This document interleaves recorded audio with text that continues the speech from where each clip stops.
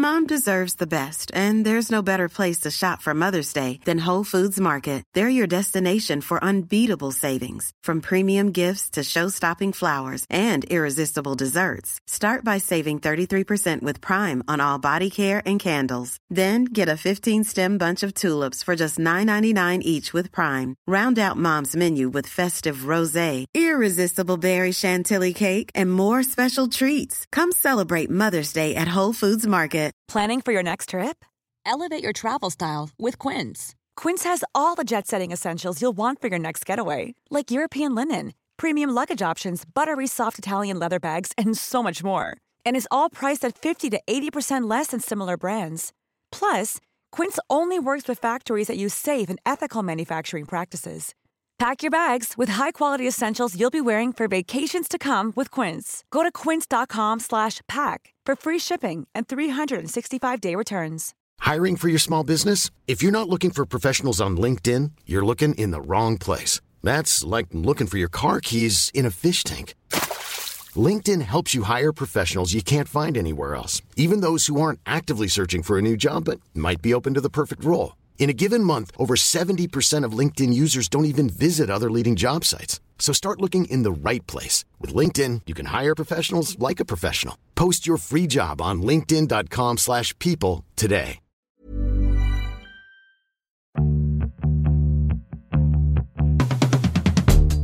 Hello and welcome to Everything is Fine, a podcast for women over 40. I'm Jen Romolini. And I'm Kim France. Later on this show, we'll be talking to author Nancy Jo Sales about her new book, Nothing Personal, My Secret Life in the Dating App Inferno. But before then, let's have a little check-in. Kim, how are you doing this week? You know what, Romolini? The insomnia continues, so I'm really fucking tired. Really tired. But I am good. Everything is good. It's like it's spring, which is just like magical. We're allowed to walk down the street without our masks on if we've been vaccinated. That too feels magical. And I feel like I'm doing all right. How are you doing? I'm doing okay. I am, I don't know. I think maybe I'm struggling a little tiny bit with re-entry. I'm starting to realize like how much it is to organize a life, you know, like I have a school camping trip that I have to now because all the parents are vaxxed. So now it's like end of year school camping trip. And we went to a party the other day, which was really nice. And I was really happy to be there. But the whole time I was like, am I talking correctly? What am I saying? Are the words weird? You know, and then this was a thing that's not happened to me in a long time. I had one drink and then I was into a second drink and I was like, oh, am I drunk? Like, how am I going to talk? And it was like a party for parents. I was like, how am I going to talk to this dad? You know, like, so it's just, I'm feeling in the transition out of COVID times, I'm feeling overwhelmed, like sensory overwhelmed and just like calendar overwhelmed. And I know that sounds so assholic, but I'm like every weekend is now there's shit to do, which is exciting, but it's like also just, I don't know. There's that Emily Flake thing of like, did you see this cartoon she did that was so amazing? She was a guest on Everything is Fine before, but she did this amazing cartoon, which is like just that she feels like a gross monster and like can't imagine talking to people. Like, what are mouths? Are you looking at my mouth too much? Am I looking at your mouth too much? And that's how I'm feeling, but I'm happy that you're not having the same creepy creature feeling that I'm having. I'm not having the same creepy creature feeling, but you know, I mean, I've talked about this on the podcast before. I have suffered from pretty serious depression in my life, and COVID actually, at the beginning at least, was not that hard for me. And people wrote articles about it, that people who've had depression, like, and who often would just stay at home in their little world instead of going out, actually handled COVID pretty well and did not get unhappy. So as excited, you know, as much as I'm happy that things are going back to normal, I'm also like, as my brother said at the beginning of all of this, I'm the original social distancer. Right. Well, I think that there is also a thing of like, I think that, and what I've been reading some things about this, like people like me who have a lot of social anxiety, it is a thing of like, I adapted to it fine. I was like, in some ways I was like, great, like Yeah. I never have to feel the weird, like push pull of like, do I want to do this? Oh, I'll let them down if I don't. And I think that coming out of this, there is going to be a challenge between people like me and people who are like, let's go, let's jump in the pool. This is great, where I need to like sort of slow walk my way out. I totally get that. Now, we've got a really interesting episode today. It is slightly discouraging. Yes. And a little dark. It's about online dating and a little graphic. And a little graphic as well, frankly. But I think it's really important. I will say that I have a slightly more hopeful view of online dating than Nancy Jo does. But everything she says makes an enormous amount of sense. Everything she says makes an enormous amount of sense. And also, you know, what she says is that she wasn't ultimately looking for like a long-term relationship. She didn't want to get married again. So in some ways she was looking for, you know, let's say more limited companionship, as a euphemism. But it is interesting what she found. And I you know, and it is disturbing, and just warning there, we talk a lot about dicks. So we talk about dicks, and also dicks with dicks. Dicks with dicks.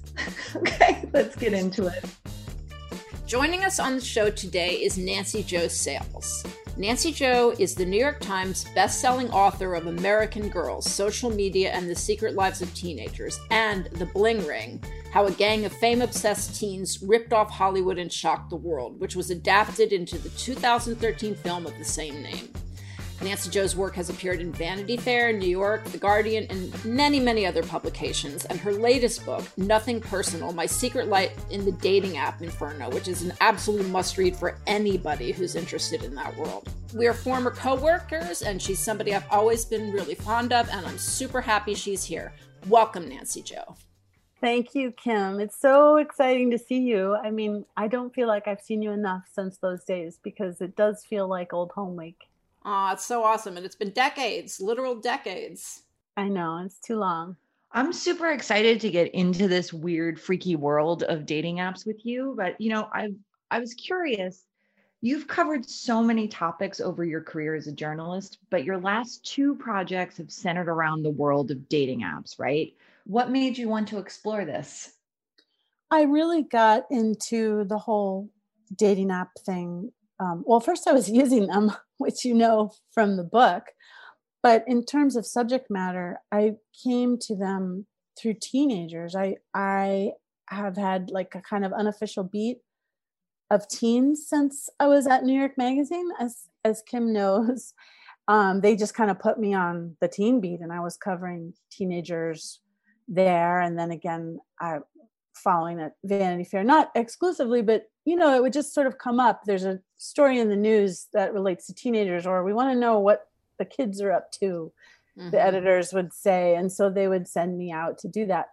And I really started to, because I cover teenagers and especially since I had a daughter who's a girl, and, you know, and trying to live in the world, navigate this new, you know, being a digital native herself. And I wanted to understand more about what was going on with social media and girls around the mid 2000s, especially since 2012. I don't know if you remember this, but there were a lot of stories in the news about cyberbullying of teen girls, suicides of teen girls. There was a really, really moving and terrible thing that happened. A Canadian teenager named Amanda Todd killed herself, and she put her suicide note online. And it's still on YouTube. And I saw that, and it really, really affected me. And it kind of changed my life, because I immediately said, oh my God, what is going on? Because all we were hearing from, you know, media at that time, now this is quite a while ago, was that teenagers were just loving social media, and it was just fantastic for them. And it was creating all kinds of great ways that they could express themselves. This was, you know, partially true, but it was also a lot about the Silicon Valley marketing teams telling us how great all of this was for our kids, Meanwhile, I was tracking these things in the news that looked like they were really not great at all, especially for teenage girls. There was Steubenville, the rape of a teenage girl that happened there, and then a video of it was put online, and our whole town cyberbullied her for it, slut shaming, all this. Anyway, so I went to Graydon Carter, my boss at Vanity Fair, and I said, I really want to write about this.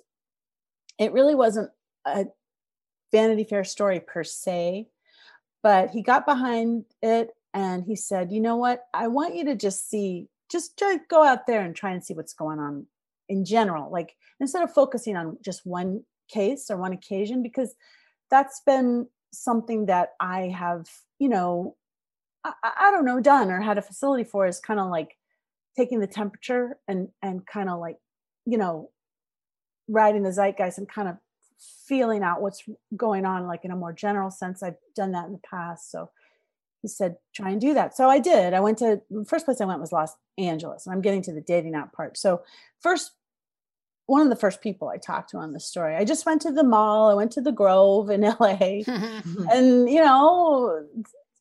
talk to kids. I've always found that I have better conversations and realer conversations outside of schools, or outside of the watchful eyes of parents or teachers. Right. Mm-hmm. So I just kind of go and find them where they are and where their watering holes are. And so I went to the Grove. I sat down with this teenage girl and she started telling me the story. It wound up being the opening anecdote, the lead of a story that got published in Vanity Fair in 2013 called Friends Without Benefits. And it was really about sex and dating as pertains to teenage life and teenage girls in the digital age. And nobody had really been writing about this yet. And I found it so just fraught with things that were concerning and disturbing, not like the sex part per se, but the way people were treating each other on these apps and these platforms, and the way that girls in particular were being spoken to, treated as objects. And so she takes out of her purse, her phone. She said, I'm heartbroken. This guy broke my heart, and I'm just going to go on Tinder and lose my virginity to just whoever. And she starts showing me how to swipe. This is the first time I saw Tinder. She starts showing me, and she's talking to men who aren't her age. She's talking to like 30-year-old men. And this was, and she's she's underage and really a child, and a kind of confused and upset child who's had her heart broken. And here she's talking to 30-year-old men who are saying like, hey, I'll meet you at the club or whatever, And I just said to myself, oh my God, this is going to change everything. I was not on dating apps yet myself. This was the first time I had heard about them. Mm-hmm. But then what happened was, so I wrote the story. It was, a viral story, because I think because so many people are having this experience, parents, kids all over America and all over the world. And it wound up being the basis for this book that you mentioned that I wrote, American Girls, Social Media and the Secret Lives of Teenagers. But then, so now cut to, almost a decade later, what this book that I have now coming out, Nothing Personal, is about how I myself had the very same experience as this young person who told me about dating apps. I also, not much later than what happened to her, just really less than a year later, I also had my heart broken. And I was dating someone, it didn't work out, and I was lonely and upset. And a lot of times these apps are really used in this way. And a young friend of mine, a bartender at a sake bar where I go a lot, Sake Bar Satsuko, he said to me, why don't you just go fuck somebody on Tinder? That's what I do. He said, why don't you just go fuck somebody on Tinder? That'll get it, wash it out of that man out of your hair. Just go fuck somebody. It's really easy. And I said, really, for me though, like I'm at this point much older, I'm 49 years old at this point. And I was like, really, I can do that? And he's like, yeah, sure. Yeah, do it. So I went on, not Tinder, but OkCupid was the first app that I went on, because most of my young women friends, who I also knew from doing stories and so forth, were on OkCupid. And I had seen it on a desktop before, but I go on it, and I wandered into something that I never expected. And that was, at sometimes very funny and comical. I mean, there were plenty of things I think I talk about in the book that are like, I mean, to me, just hilarious. But then there were other things that were very dark and disturbing. And I think that these are things that most people, if not certainly most women, experience on these apps. And I wanted to be honest about it and real about it, because I think too often we are told this rom-com version of dating life that isn't really most people's experience at this time. But anyway, so that's why I wrote this book, because I wanted to tell the truth about what I'd been through, and hopefully for people who, aren't having that perfect experience, which I think is a lot of people, who they can relate to and say, you know what, I don't feel so alone now. That happened to me too. Yeah. Well, that feeds very nicely into my next question. I have dated a lot on the apps. I've been divorced for a long time. And dating on the apps, I really do find in general is awful and fraught. And in a place like New York City, the scales are eternally tipped towards men. Absolutely. So, what is a woman over 40 to do? It's not like there are all these easier ways to meet people that existed when we were younger. Oh, not at all. I mean, that's one of the things that I talk about in the book. Since you and I were gals about town at the exact same time, I'm sure you remember. Now, one thing I want to make very clear, in fact, I can't stress enough, I am in no way romanticizing the past. I mean, if you read the book, you'll see, like, I had problems a lot before dating apps ever came along. I had marriages and relationships that ended in disaster, and incidents of sexual assault. But I do remember in the 90s before this stuff became the only way to date, I do remember having a lot more fun. And that wasn't just because I was younger and because my body was younger. That's not why. It was because there was not so much choice, and choice always sounds like a good thing, but it's not always a good thing. When there's too much choice, it just becomes like impossible to make a choice. And that's, the dating FOMO is very real. It was because people focused on each other more. Phones were not involved. People actually went on dates. People actually talked to each other out and about in the land. I think I talk about it in the book. I used to meet guys everywhere, just everywhere. And you'd strike up a conversation, and next thing you know, you're off to the races. And you might date for a week or a month or 3 months or a year, but there was more fun. It was just more fun. It was more haphazard and random, which sounds bad, but it was good because actual chemistry would come into it. Mm-hmm. Yeah. So I remember having all this fun. And that's one of the things that I bemoan the most about this corporate takeover, this capitalistic invasion, I really is what I think it is, of our intimate spaces, especially dating, because I don't think that it allows us to have true adventures and to have discovery and to have those moments that could not have been planned, could not have been engineered by some tech bro in Silicon Valley who came up with a new feature on the app so that, you can do X, Y, or Z. I find dating apps very conformist, and they're certainly not designed with women. I think with women in mind, I think they're sort of designed by and for men for the most part, but certainly not older women. When I first went on these apps, I remember on Tinder, it only went up to age 40. Oh my God. Yes. It said like that's crazy. 18. That's crazy. And younger people went on and it was 13. No. Yeah. Now they've changed it. I think in part, I can't really definitively claim credit, but I think in part because of all my criticism and maybe others' criticism as well, but they changed. It used to be 13 to 17-year-olds could be on there. And now it's like gone up to 18. So it was like 13 to 40, right? And I was 49, and I'm like, I guess I'll just go on there and see what happens. And what happened was that I matched almost all the time with very young 20-somethings. like the early 20 somethings. Those were my most matches. Like I think there's a fascination for older women, and it's certainly, you know, what I realized later when I started researching more, it has a lot to do with what they call MILF porn, older ladies and all that kind of stuff. So yeah, so I guess what your question is like, what is to be done? What is to be done? How are we supposed to date?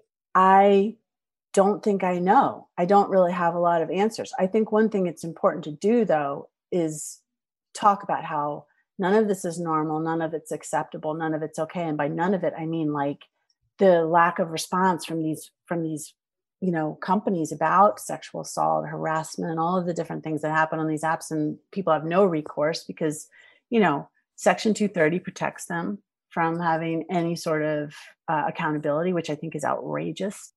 I want people, men, women, all people, all genders, all sexual orientations to have love, to have intimacy, to have good sex, to have true connection. That's really what the goal is, right? Totally. And I do not think that these apps facilitate that. As much as that's the I think false promise of their marketing, I do not think they facilitate that. In fact, I think they're a block to that, because I think it's a bad faith proposition where, I mean, it seems pretty obvious to anybody who really looks at it, where they really just want you to use the app. I mean, it's all about use. It's all about use. You know, sometimes a young woman will reach out to me and say, hey, I deleted dating apps because of you, and I'm so much happier. This really has happened a number of times, because I think that the pressure and the weird kind of coercive nature of it all and addiction can get very exhausting. That's a word I hear a lot. So exhausting. I mean, I will say exhausting to go on the dates, exhausting to recover from the really bad dates. And also just exhausting. Like, I would get into this thing where I would be like, swipe left, swipe left. You cannot go to bed until you swipe right on one person. Like, and that can be really hard. Yeah. And actually the app doesn't care. I mean, the algorithms don't care if you're swiping left or right. They really don't care. They just want you swiping. That's the whole thing is use. You know, I don't know if you all saw, there was a Reddit thread by dating app employees. I'm speaking anonymously about the apps earlier this year. On the one hand, reading it, I felt very vindicated because it was like everything I've been criticizing for years. And so I felt vindicated in the sense that, oh, wow, I'm right. But I also my heart just sunk thinking of the millions and millions of people all over the world who are partaking in this lie, really. And I actually printed it out because I wanted to read a few to you in case you hadn't heard about it. So number one, this is the words of a dating app employee on a Reddit thread. The amount of unsolicited dick pictures, dick pics men would send women, not even accompanied by any words, was horrifying. Mm-hmm. This is number two, we used to create fake accounts and chat with users. It was everything. Okay. So in other words, like, they want you hooked. So I'm sure this happened to me a couple of times, and it happens to men a lot too. Like, they'll have this really hot person match with you and then send you a few lines like, hey, what's up, or whatever. So because you get that dopamine rush, you're so excited, like, wow, he matched with me, or she matched with me. But then they just get you going enough and then they disappear. Mm-hmm. And then you feel like the prince with Cinderella's shoe. You're like, where'd they go? So it's a psychological thing where you keep swiping in order to find, if not that person, then someone, just as good, And Nancy Jo, I think I've always thought, and I've had terrible luck on the apps. I've had brilliant luck on the apps. But the thing about the apps is it's very different from real life, where you meet somebody at a dinner party or like going to see a band, and somehow you've got a network already built in of mutual friends and people who can vouch for this person.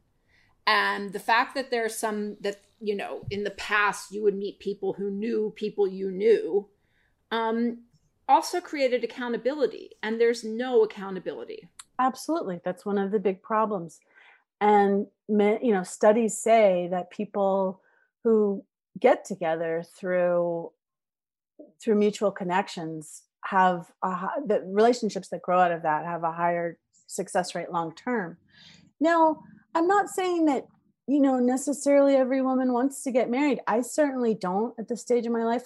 I'm not like miss marriage. I've had 2 terrible marriages. I don't ever want to be married again.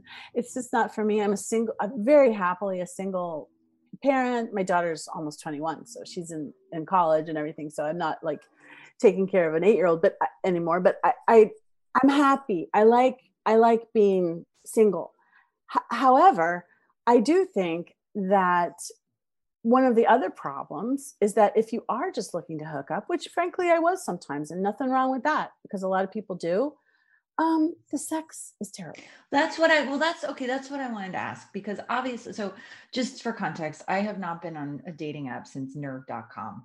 And like, I definitely went through a very very promiscuous stage before I met my husband, and, and that had diminishing returns. But of course, there is a grass is always greener thing. And when you're talking about like MILF porn and, being objectified as an older woman, there has to be some kind of charge in that and some value. Like, I'm thinking, oh, it'd be cool to have some hot sex, but maybe it's not. If only it were hot, I mean, like a broken clock strikes twice a day. So yeah, I did have a couple of times. And, you used the word promiscuous. Well, I know it's a valid word and everything. And I think, I respect the spirit in which you used it about yourself. It's fine. But I think that sometimes that word also brings with it a taint of slut shaming, which I reject, because I love to have sex with men. Okay. Like, that's one of my favorite things to do ever. Right. But not any man and not any sex. Like, it's just changed. It really has changed. And I can tell you, as a 56-year-old woman who's been, and I'm sure you, Kim, sounds like you've noticed too, who's been having sex since I was a teenager, it's like 4 decades. The quality of what happens in bed has changed a lot. And I've related this, and I've noticed this in my own life, and I've related this in my writing, and so have others, to porn, to the rise in the accessibility of porn. I don't think there's any question. I mean, it's like pretty obvious, and that men who watch porn have different expectations for what it means to have sex with a woman. They're, in my experience, and studies bear this out, believe me, it's all in my book, the studies and so forth. They are more likely to see women as objects, that you can even be violent with. It's really true. Yes. So I've heard of a lot of spitting, and a lot of spitting and choking. Well, somebody tried to choke me, and look, we're not talking about BDSM. Like, BDSM is a choice. People who are into it, that's fantastic for you guys. Have at it. And but if you're not into that as a choice, and somebody just comes at you with something violent like that, it can feel very threatening and not at all exciting. And this happened to me the first time. I was in a hotel room in Louisville, Kentucky. I was there. I did a documentary film about dating apps as well for HBO that came out in 2018. So I'm there shooting my documentary with my camera guy. He went to bed. He's in his room, and I'm in my room. And I'm like, I'm kind of horny. I think I'm gonna see what's up on Tinder. So I think it was Tinder, and I met this kid, and I say kid because he was in college. He was probably 19 or 20 years old, but he's old enough to have had sex with women. I mean, we met in a bar, and we had fun talking to each other. And I thought he seemed nice. I knew where he went to school, all this stuff. So he comes up to my room, and we're laughing. It felt like, okay, this is going to be a good one. This is going to be like a fun one. And he comes up to my room. We start having sex, and his hands go around my throat. And he was a big, beefy guy, like a football player type guy. And his hands go around my throat, and I'm pressing pretty hard. And of course I had heard about choking, but I wasn't aware to the extent that choking really was a thing. I kind of heard about it. This is 2016, I think, when this happened. Mm-hmm. So I went into fight or flight mode. I thought he was not really trying to hurt me. And they can hurt you accidentally. Anyway, break your windpipe or something. And there's all kind of reasons why this is not an okay thing to do with someone you haven't discussed this with. So I got like this adrenaline rush in my legs. I have freakishly strong legs, like those Russian Jewish peasant woman legs, from like my grandmother. So I unfortunately didn't get my mom's long, slender, cool looking legs. Well, no. Okay. I don't mean to leg shame my Russian, like, I don't mean to fat leg shame myself, but anyway, I have strong ass legs, and I just didn't want to die. So I put one of my feet on this guy's chest, and he just went, it was like a cartoon. Like he just went flying across the room, off the bed, across the room, like onto his butt.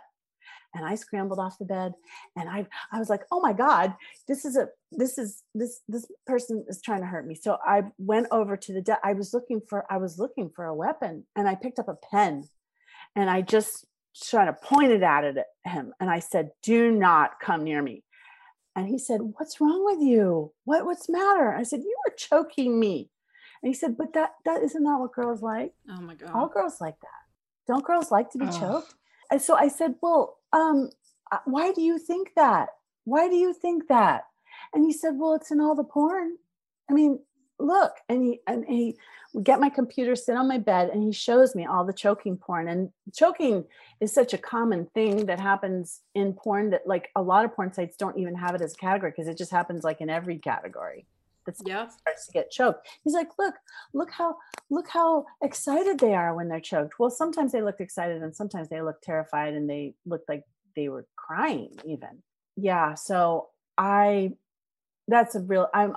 sorry, that's such a gruesome story, and I hope it doesn't like upset anybody too much or like trigger anybody, but I think it's important to talk about these things. It's important to talk about because this has happened to so many young women I know and have interviewed, and they don't necessarily like it that they're being choked. And it's not necessarily like a cool girl thing to like being choked just because, that's what, whatever magazine or newspaper or whatever is doing the cool girl thing to do now is to be choked story. It doesn't mean that it's true. And it's okay to say no. And it's okay to be like, I do not like this. I do not want your hands around my throat as if you're trying to kill me. Thank you. So I wound up with that particular guy. I don't mean to draw out this anecdote too much, but that anecdote is in the book, and it didn't end up with, us hating each other at all. We actually wound up having really good sex because we had an experience together where something real happened. And I told him everything that I just told you guys, like, no. And he opened up his eyes wide and listened, and I think learned. And then we had real intimate sex where we were actually trying to get to know each other through having sex. So the exciting thing that would happen sometimes with younger men often happened because of things like that, where I got to be just because of the things that would happen, I got to be in the role of teacher, really. And I guess that there is something a little exciting about that, but sometimes to be the older one, the one with slightly more power, there's all kinds of interesting power dynamics that go in all kinds of sex. And that's true. But I wouldn't say that happened every time. It wasn't like every time it's like, oh, young man, let me tell you the ways of women's bodies. And, I wasn't always in that position. Like sometimes I was just like, oh, please get out of here. Like, this is just awful. And they would say degrading things. They would do degrading things. It just, and then, as you know, if you read the book, I did actually fall in love with one of them. Yeah. And that sounded like that was challenging. You know what a fuckboy is, yes. Right? But you can tell listeners in case they don't. Yes. Well, a fuckboy is just, we used to call them man whores.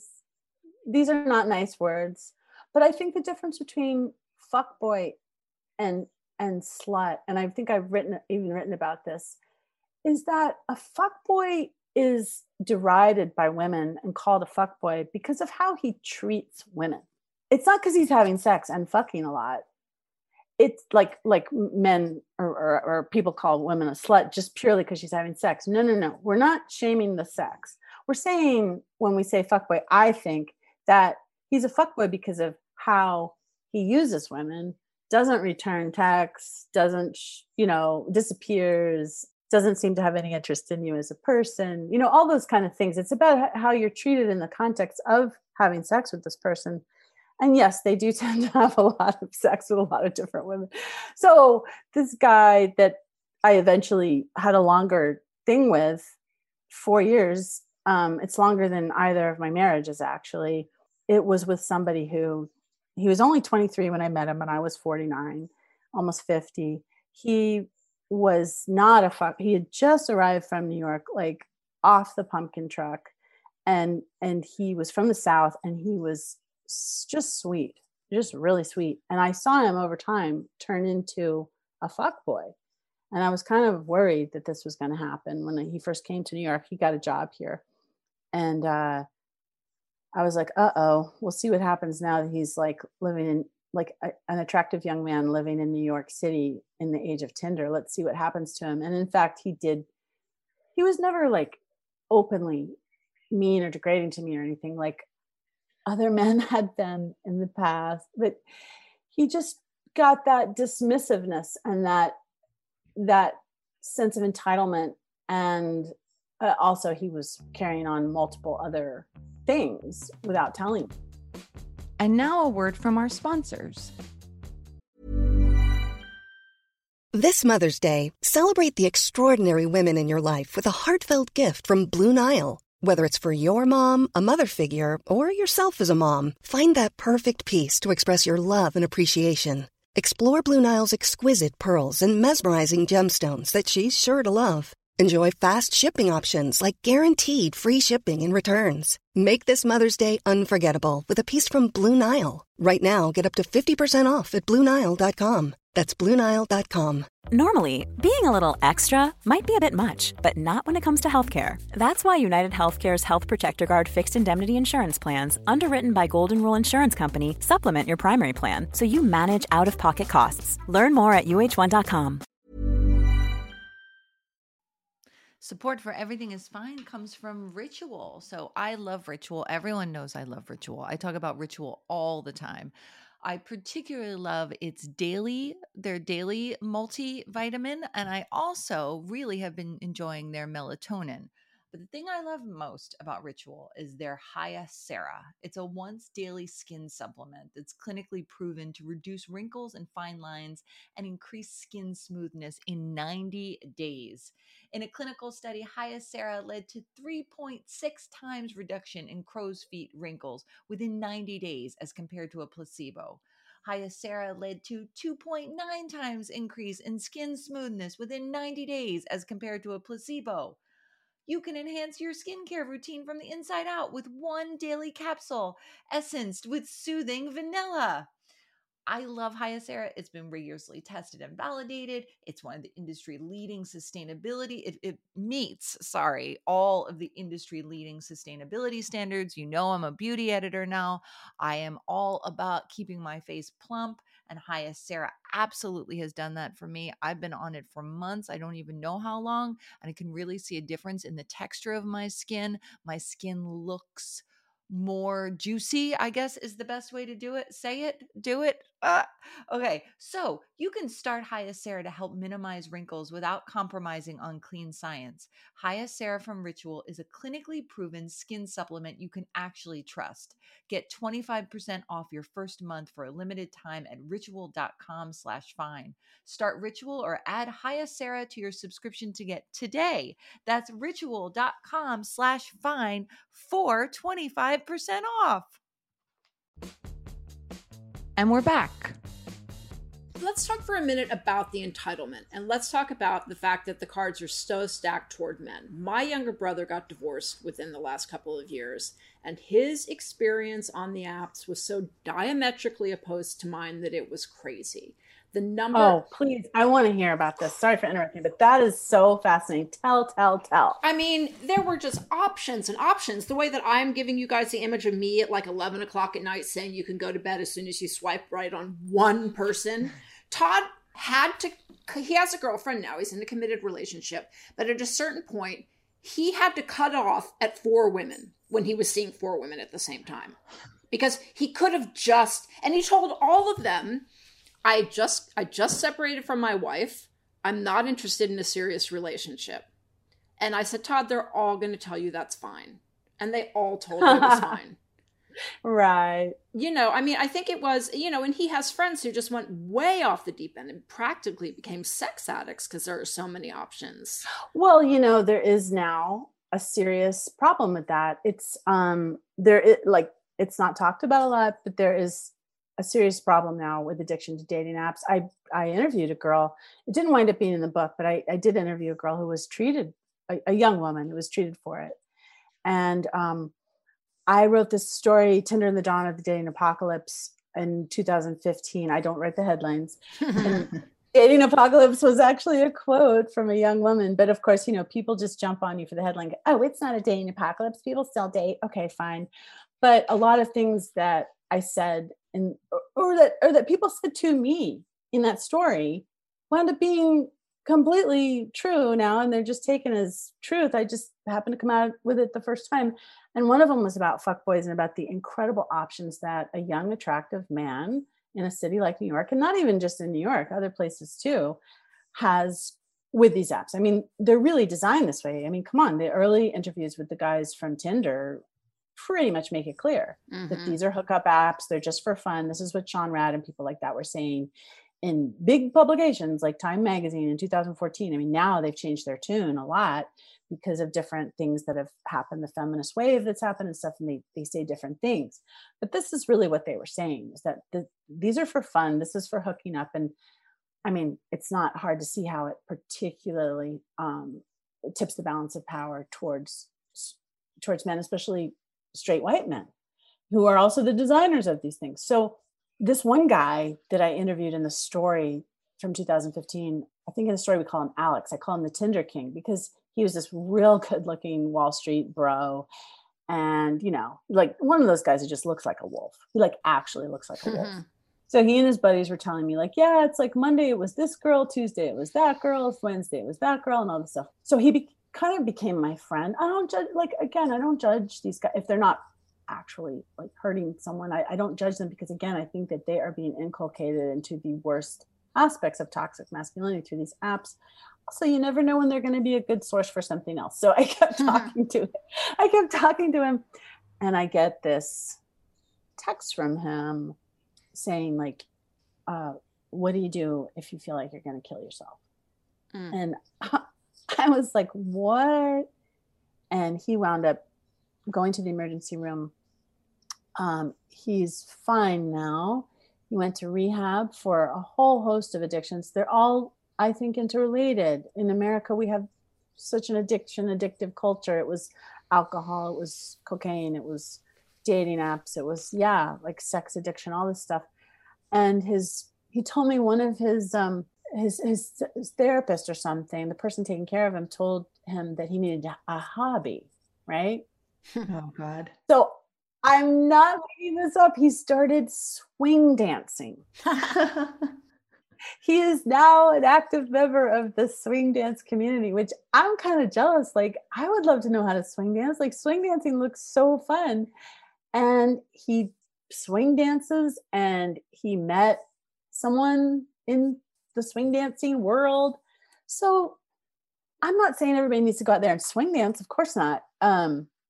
But avoiding fuckboys on these apps who that's probably a good thing, which I didn't do. But Nancy Jo, what do you do with the most toxic fuckboy up there, which is the fuckboy who masquerades as a sensitive man?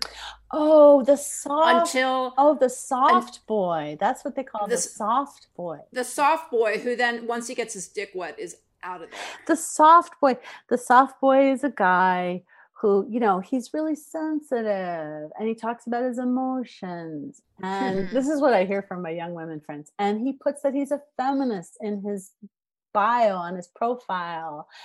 And he wants to talk about like feminist stuff and all this stuff. But yeah, he just does the exact same thing as a fuckboy, which is, but he also lets you know, because he's very ethical about his fuckboyness. he lets you know that he's ethically non-monogamous. You know, he puts that in his profile too, ethically non-monogamous. Yeah, I am so much better at avoiding such types. Like, I was always much more into like the bad boy, which is basically a misogynist. And I talk about that in the book too, how like bad boy actually means misogynist. It's really scary to think that so many women are attracted to quote unquote bad boys, because basically I think it's like, I am attracted to misogyny, to a misogynist. So I was always more like attracted to the guy in the leather jacket, you know, on the motorcycle, than the guy who would be like, I'd like to talk about my feelings. And that's not, I'm not saying that's good, and it's really not good. And it's certainly never served me well. Did you run into soft boys? Is that what you're saying? I had a very disappointing experience with someone who I like realized was a soft boy. What I now realize is a soft boy who came on in a, you know, very sensitive, very interested, very attentive.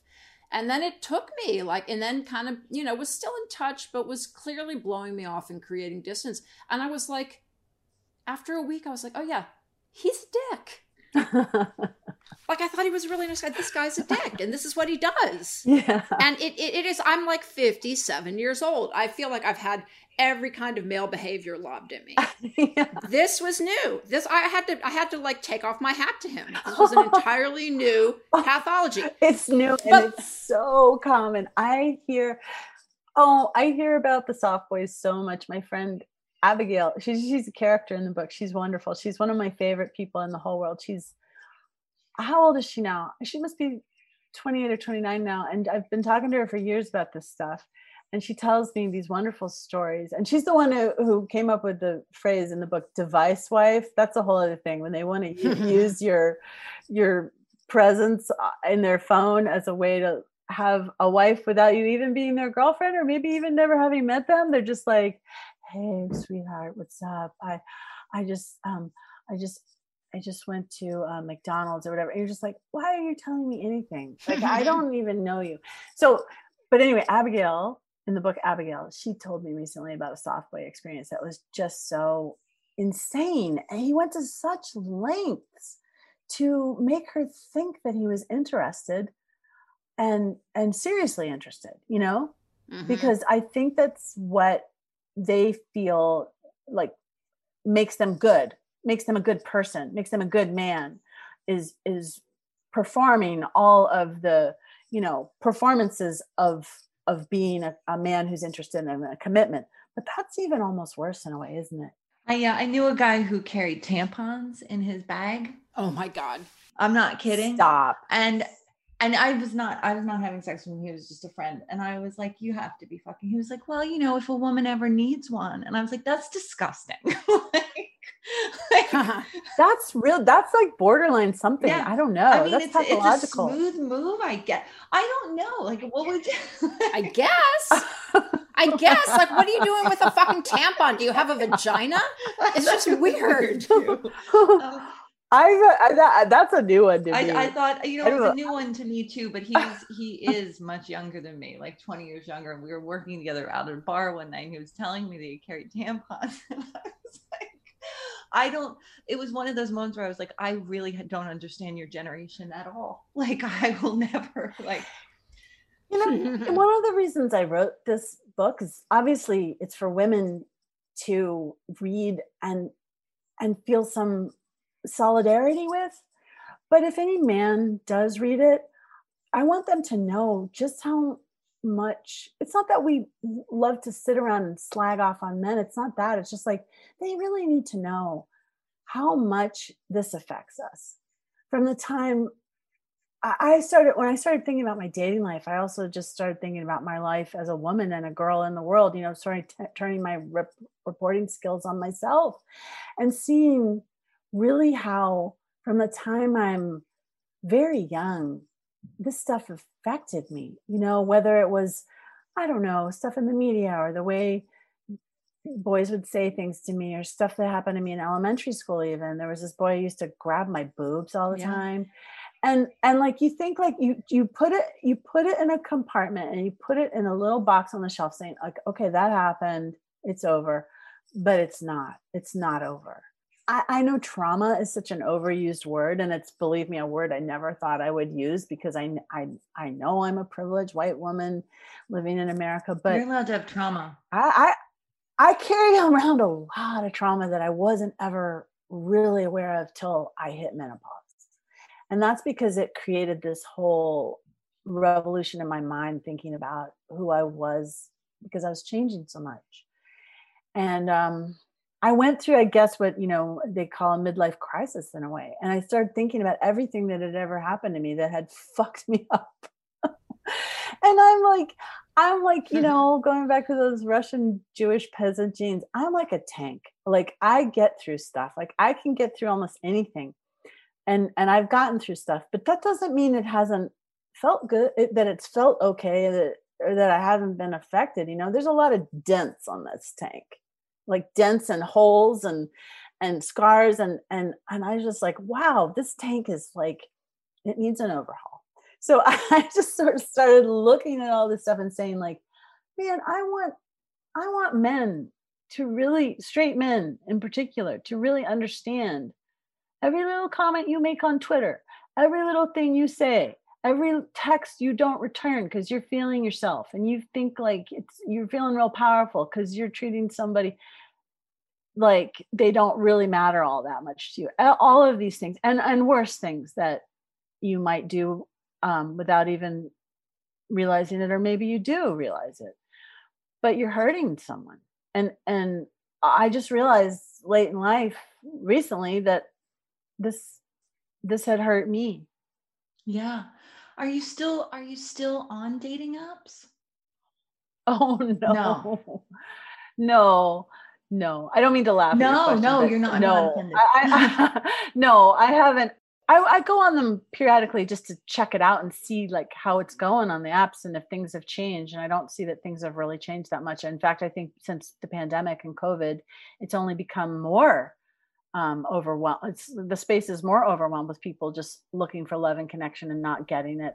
And that's even borne out in the business pages. I mean, you Google dating apps have surged. They love that word surge. And there's just a million pieces about it. So, and this is not just here, but all over the world. One of the things I found so interesting in how the book opens is about COVID and about how COVID affected dating. And I was just thinking about, that there's such a lack of serendipity and discovery. And then particularly during COVID, that's even taken away even more, right? And then I saw that in the book, there were 3 billion downloads of the app or something, like some insane number just as we went into lockdown. And I think it's interesting that COVID increased our dependency on these apps. Of course. I mean, I don't know if the Naomi Klein book, Shock Doctrine, is all of the famous Naomi Klein book that's all about how corporations, governments capitalize upon disaster. So I think that this was a clear-cut case of shock doctrine for dating, what I call big dating, for the dating companies. I mean, this was shock doctrine. Like, wow, okay. So we just have all of these people. They cannot go out and meet anyone in any other way. Yep. I went on more dates during COVID than I usually do. And how were your dates going? Like, what were they like as opposed to before COVID? Well, they were either just first dates with people I wasn't that interested in, or it went farther. If they had the antibodies or something. But but I could tell the difference in the quantity and quality of the people who were online once COVID happened. Tell me more about that. What do you mean? Well, there were just more people. There were just more fucking people on there. And there were men who I think probably had been reluctant to be on apps before, but were now doing it because it was the only game in town. Right. I think. But I will say that during COVID, I had some of the most impersonal sex of my life as a result of COVID dating. Well, impersonal sex doesn't necessarily have to be bad, right? I mean, sometimes it can be good, sometimes it can be bad. I just think that what I would like to see overall in the whole context of dating, regardless of what sex you want to have or do have, is that people would treat each other with more respect overall. Mm-hmm. And this is this is the thing that I think that these apps have completely broken down, is again, the social contract, the idea that we owe each other a certain level of respect and compassion as people, as human beings that we're coming to in an intimate way, and this is what I think they've destroyed. And I think they've just destroyed the magic of it, for want of a better word. I don't really know what else to call it but magic, because it sure felt like magic sometimes. And I'm not going to lie. I mean, I don't want to lie about anything. I just told myself when I wrote this book, you have to be honest about everything. I felt some magic with someone I met on Tinder, that person I was talking about that I did have a few years with. We definitely had a connection that is, kind of magical. But what I try to talk about also is like, that's not enough, because what's also happened is this whole landscape has been changed so that it makes it very hard to have a relationship. The end of the rom-com is the beginning of the relationship. So like, once you have this person and you're enjoying having sex with this person, and you're trying to then say, okay, that's the next phase. What are we doing here? What do we do now? What can I expect? What is this kind of thing? You don't necessarily have to have a conversation about it, but you can, although that's something I've learned to do late in life too. It's actually like, say what I want and what I think about everything that's going on. I was just always sort of like, okay, well, let's just see what happens. I think nobody told me for the longest time, like, you can actually say what you want and see if they want to give it to you, because women are often told, like, you're not allowed to ask, So, but I did learn that. And that's, another thing that the book is about. Like, how is it that women like me, like so many, are so strong and able to deal with so many things in their professional life? And I had a kid on my own. But then when it came to men, I mean, this is still the realm in which I have had so much to deal with, so much internalized misogyny, so many like impulses that I learned from society, from my mom, all those things that we do to like, to do all the do all the labor, do all the emotional labor, do all the work, do all of this, do all of that. I was doing all that. But it's not easy to have a relationship.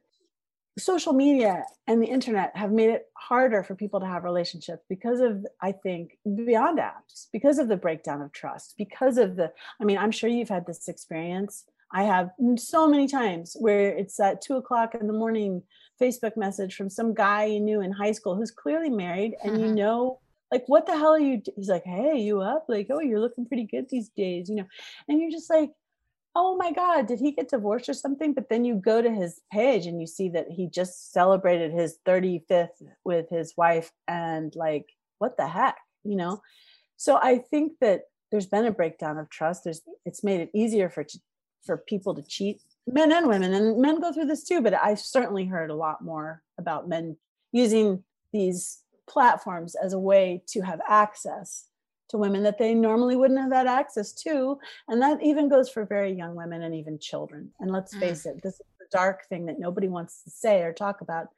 The most popular age on apps is 18 for women, but that 18-year-old isn't even always 18. Right. Sometimes she's younger because they do fake profiles and put them on Facebook. And again, I'm not blaming them. I talk about in the book how when I was a teenage girl, oh my God, I definitely would have been on them. I know myself. I would have been talking to 35-year-old guys when I was 14. I would have been doing that for sure. And that's not because that was a good thing to do. That's because I was being sexualized by my culture. Love's baby soft lip gloss and all that stuff, Totally. ditto jeans, right? Ditto jeans, like you had to be sexy and all this kind of candies, shoes, and all, you were supposed to be a little sex pot when you were like a little kid. I say in the book, if I'd been a kid today, my boobs would have been all over the internet. I think about that. I think about that all the time, and how many times I would have had my boobs on the internet. It's very upsetting to me. I wonder, Nancy Jo, what you think happens next. Like, I have an 11-year-old daughter. What happens next today? This is just seems like it's getting worse and worse and worse, right? Where do we go? Well, I hope that eventually this is seen as like a dark age, as like a time of great barbarism, actually. I mean, what can you call it but barbaric, that millions and millions of men send millions and millions of women pictures of their dicks without asking if they want to see them, which most women by studies do not. Like, men all over this world are just sticking their dicks in women's faces, so to speak. And I think that's barbaric.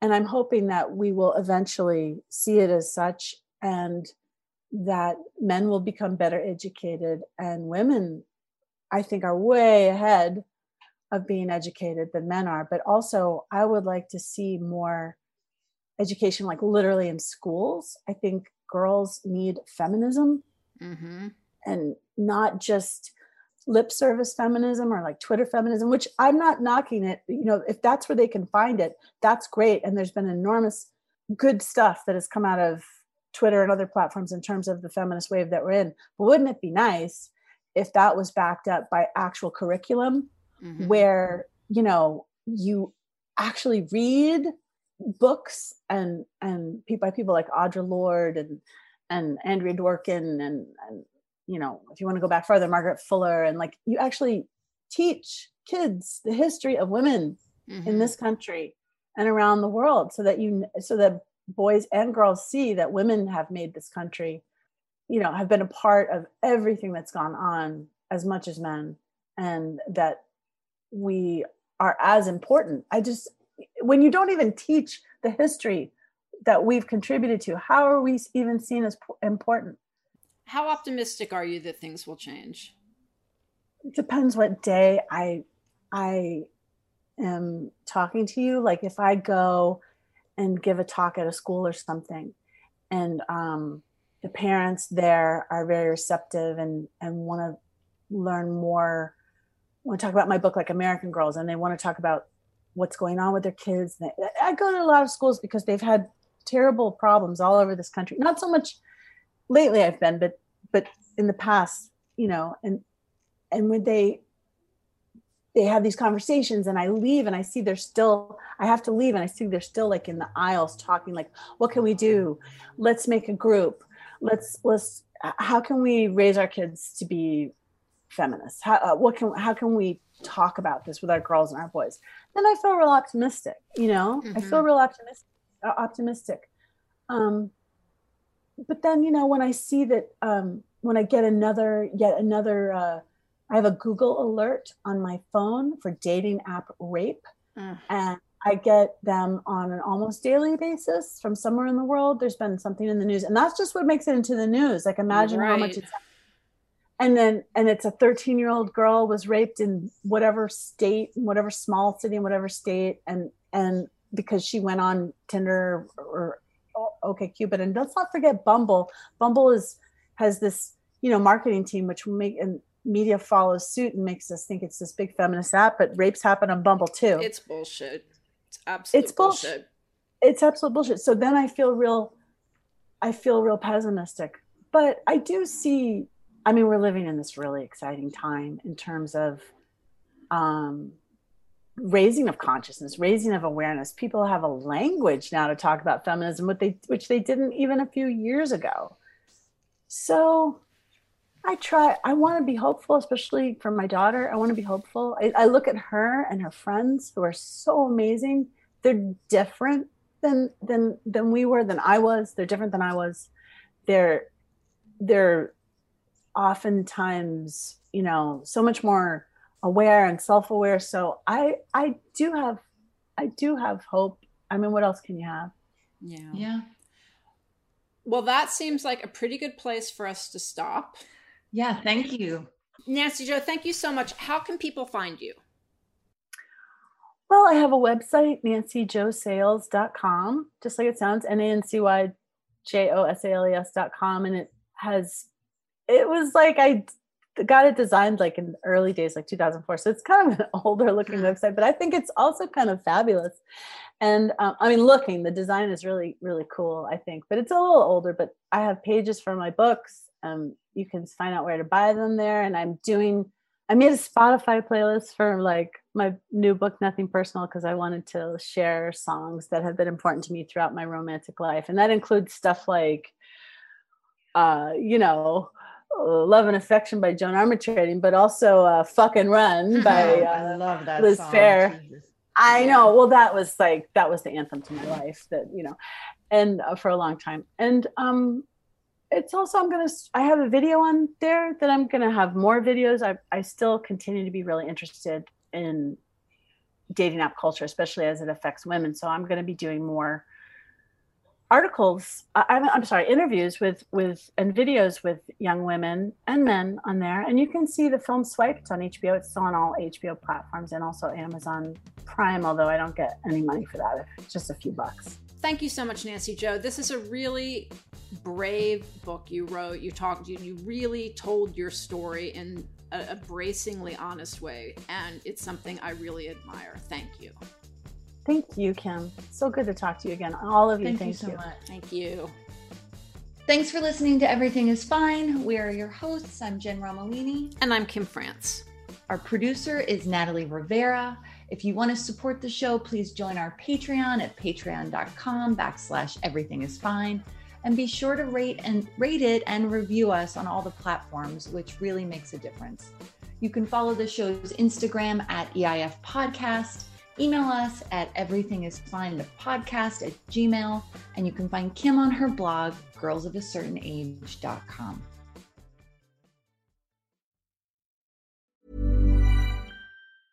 Cool fact, a crocodile can't stick out its tongue. Also, you can get health insurance for a month or just under a year in some states. United Healthcare short-term insurance plans, underwritten by Golden Rule Insurance Company, offer flexible, budget-friendly coverage for you. Learn more at uh1.com. Hey, it's Paige DeSorbo from Giggly Squad. High quality fashion without the price tag. Say hello to Quince.